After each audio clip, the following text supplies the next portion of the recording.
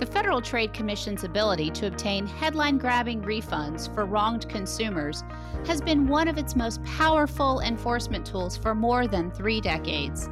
But in a highly anticipated recent Supreme Court decision in the case of AMG Capital Management versus FTC, the court ruled in favor of putting the brakes on consumer redress and the Commission's ability to protect consumers from unfair or deceptive practices in the marketplace. So, what does this blow to the FTC's authority mean going forward? Baker Hostetler partner Randy Shaheen explains it all in this episode. I'm Leanne Lee, and you're listening to Adtorneys at Law, our podcast series devoted to all things advertising, marketing, and digital media law. Thanks for being here, Randy. Yep, thank you, Leanne. Happy to join you again. So to start us off and to lay the groundwork for our discussion, can you detail the actual issue that was before the Supreme Court in the AMG case? Sure. So since pretty much the 1970s, the FTC, as one of its enforcement tools, has used the concept of consumer redress, essentially making companies that they believe have violated the law disgorge or cough up the consumer dollars that they obtained through whatever deception or misrepresentation was involved in the case. And originally, as conceived, the FTC often limited requesting consumer redress to cases of kind of outright fraud.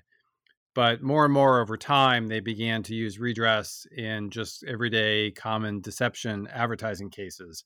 So they would file a complaint in federal court or file a settlement in federal court, seek an injunction, injunctive relief, and then also consumer redress under what we call Section 13B.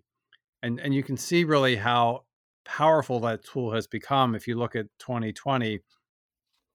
In 2020, the FTC returned almost $500 million to consumers as part of this consumer redress program. And, to get to that big of a figure, it's not surprising that there were often cases that were settled or litigated where the redress amounts were 6 or even 7 figures.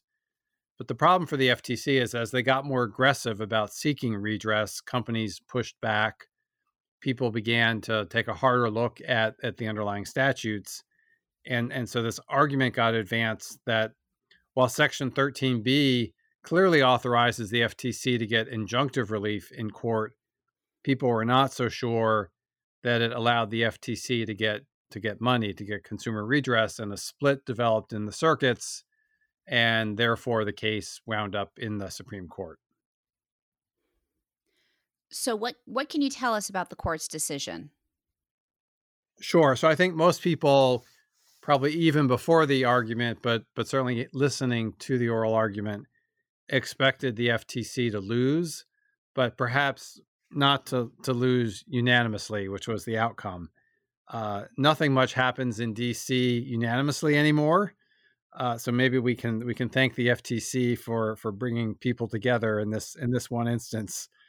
But the court basically, and I believe it was Justice Breyer writing the opinion, said that the injunctive relief that's outlined in Section 13B does not include equitable monetary relief. And the court noted, part of the argument was that after Congress added Section 13B to the FTC Act, 2 years later, they added another section, Section 19, which gives the FTC a different path to get money. And so the argument that was made by the companies and others was, why would Congress have gone ahead and added a path to get monetary relief 2 years later if they had already done that with Section 13B? And that's the argument that basically the court embraced and rejected the FTC's argument, which in part relied on the fact of, hey, we have done this, literally for 5 decades and don't disturb what has become sort of an accepted practice. So does that decision mean that the FTC can no longer get consumer redress? No, not necessarily, but it becomes a lot harder procedurally for them. So as I just mentioned, Congress added a different section to the FTC Act 2 years after 13B, Section 19. And what Section 19 allows is for the FTC to first bring a case administratively, right? The FTC, like a lot of other agencies, has administrative courts. There's administrative law judges, ALJs, who can hear disputes. So the FTC can file the case administratively. A decision, the ALJ renders a decision. The parties, if they lose, they can appeal to the commission itself. The commission makes a decision. And then if you're the advertiser, if you're the company, you can then appeal, and you lose in front of the FTC, you can appeal to a federal appeals court. So that process in and of itself could easily take years. If you, as the advertiser, then lose in front of the appeals court, right, and maybe you try the Supreme Court, but they're not likely to hear it, but you run out of time, you run out of rope, you can't appeal any further, the FTC can take that win, and then they can go to federal court under Section 19 and ask the federal court for the additional remedy of money. It's just, that becomes a long, difficult road to travel down. Now, what is one way the FTC responded even before the Supreme Court decision came down? So several different ways, right? One way was the acting chairwoman Slaughter made clear that even though the path I just described is time consuming and lengthy, that the FTC is prepared to go that route if need be when they feel it's appropriate, right? Probably likely they won't do it every time, but when they think it's appropriate, they'll go that route. The FTC's also more aggressively tried to create rules. So they're proposing a rule for their Made in USA guidance. So it would go from being guidance to actually a rule, so a requirement.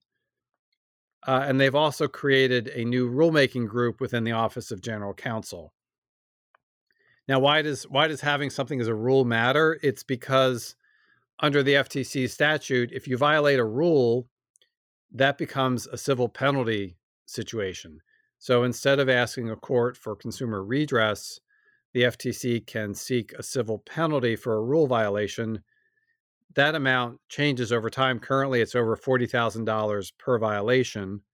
Now, it's a little murky what an individual violation consists of, but I think the FTC's position would be, for example, if you advertise a product as Made in USA on a package, every package of that product sold is a separate violation. So you can see how that $40,000 plus per violation could add up pretty quickly. And that's not impacted. The FTC civil penalty authority is not impacted by this recent Supreme Court decision. So, with all of this in mind, has the FTC said anything else about how it plans to respond? Yes, they have. So the first reaction right out of the gate was a statement by acting chairwoman Slaughter, which read in part, in AMG Capital, the Supreme Court ruled in favor of scam artists and dishonest corporations, leaving average Americans to pay for illegal behavior.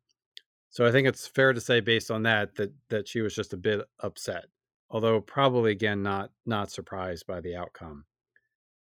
So in addition to the steps I'd mentioned earlier that really preceded the decision about trying to more aggressively promulgate and enforce existing rules, the FTC has also indicated in conferences and speeches and so forth that they are also increasingly more likely to partner with state attorney generals. Now, the FTC has always brought enforcement actions, sometimes in conjunction with state attorneys general. They have a task force or multiple AGs partnering with the FTC, but they've suggested they're going to try to do that even more frequently now, mostly because, unlike the FTC, the state AGs are not encumbered in the same way and do have the ability to seek monetary redress as part of any enforcement action.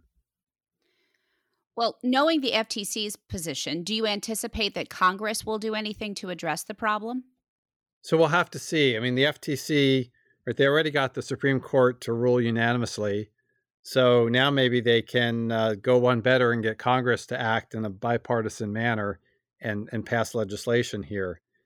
There's already been a draft bill introduced to give the FTC back the redress authority it thought it already had, and numerous commissioners have obviously testified in favor of that. So I don't think there's any doubt that there's likely broad bipartisan support for giving the FTC this authority back.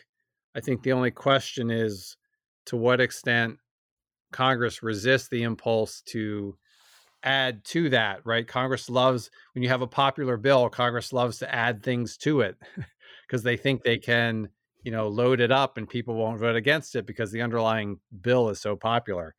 So we'll have to see whether this bill gets loaded down with other provisions, maybe other modifications or changes to the FTC authority that might not enjoy the same broad bipartisan support that could either slow this bill down or even potentially derail it.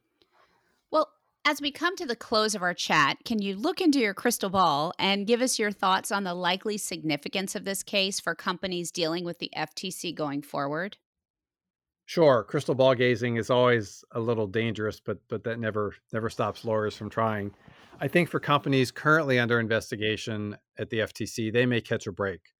Right? The FTC in the short run may not be able to do much in terms of trying to extract consumer redress from these folks, either through settlement or a court case.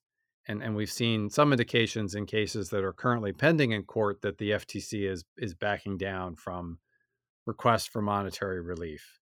I think in the longer run, you may see several things. First, as mentioned before, the FTC may look to promulgate more rules. And then in terms of the existing rules and statutes that the FTC is responsible for, if you're under investigation, staff may take a much closer look to see not only if you violated Section 5, which is the general provision about not engaging in deceptive or unfair conduct, but also whether you might be violating a rule or a statute that the FTC administers. Because if they can find that kind of violation, then they can go the civil penalty route and get money from you that way. And I think in part, right, this might be a little bit of being careful what you wish for, right? It was, getting the Supreme Court to rule that the FTC didn't have redress authority was kind of slaying the giant, right? Getting rid of this thorn in the side of at least, some companies.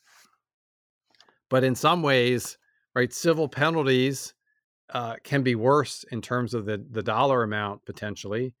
And then having to deal not just with the FTC, but with the states. I mean, I once had a case where we had to negotiate with the FTC in all 50 states at once, and it was no walk in the park, right? So companies may ultimately find themselves, wishing that they had just consumer redress to deal with and not civil penalties and some or all of the 50 states. So it'd be interesting to see kind of in the long run how this all resolves itself.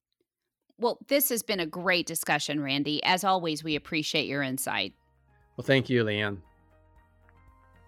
If you have any questions for Randy, his contact information is in the show notes. And if you haven't already signed up, be sure to subscribe to Baker Hostetler's Attorneys at Law newsletter and blog at bakerlaw.com. Comments heard on Baker Hosts are for informational purposes and should not be construed as legal advice regarding any specific fact or circumstance. Listeners should not act upon the information provided on Baker Hosts without first consulting with a lawyer directly. The opinions expressed on Baker Hosts are those of participants appearing on the program and do not necessarily reflect those of the firm. For more information about our practices and experience, please visit bakerlaw.com.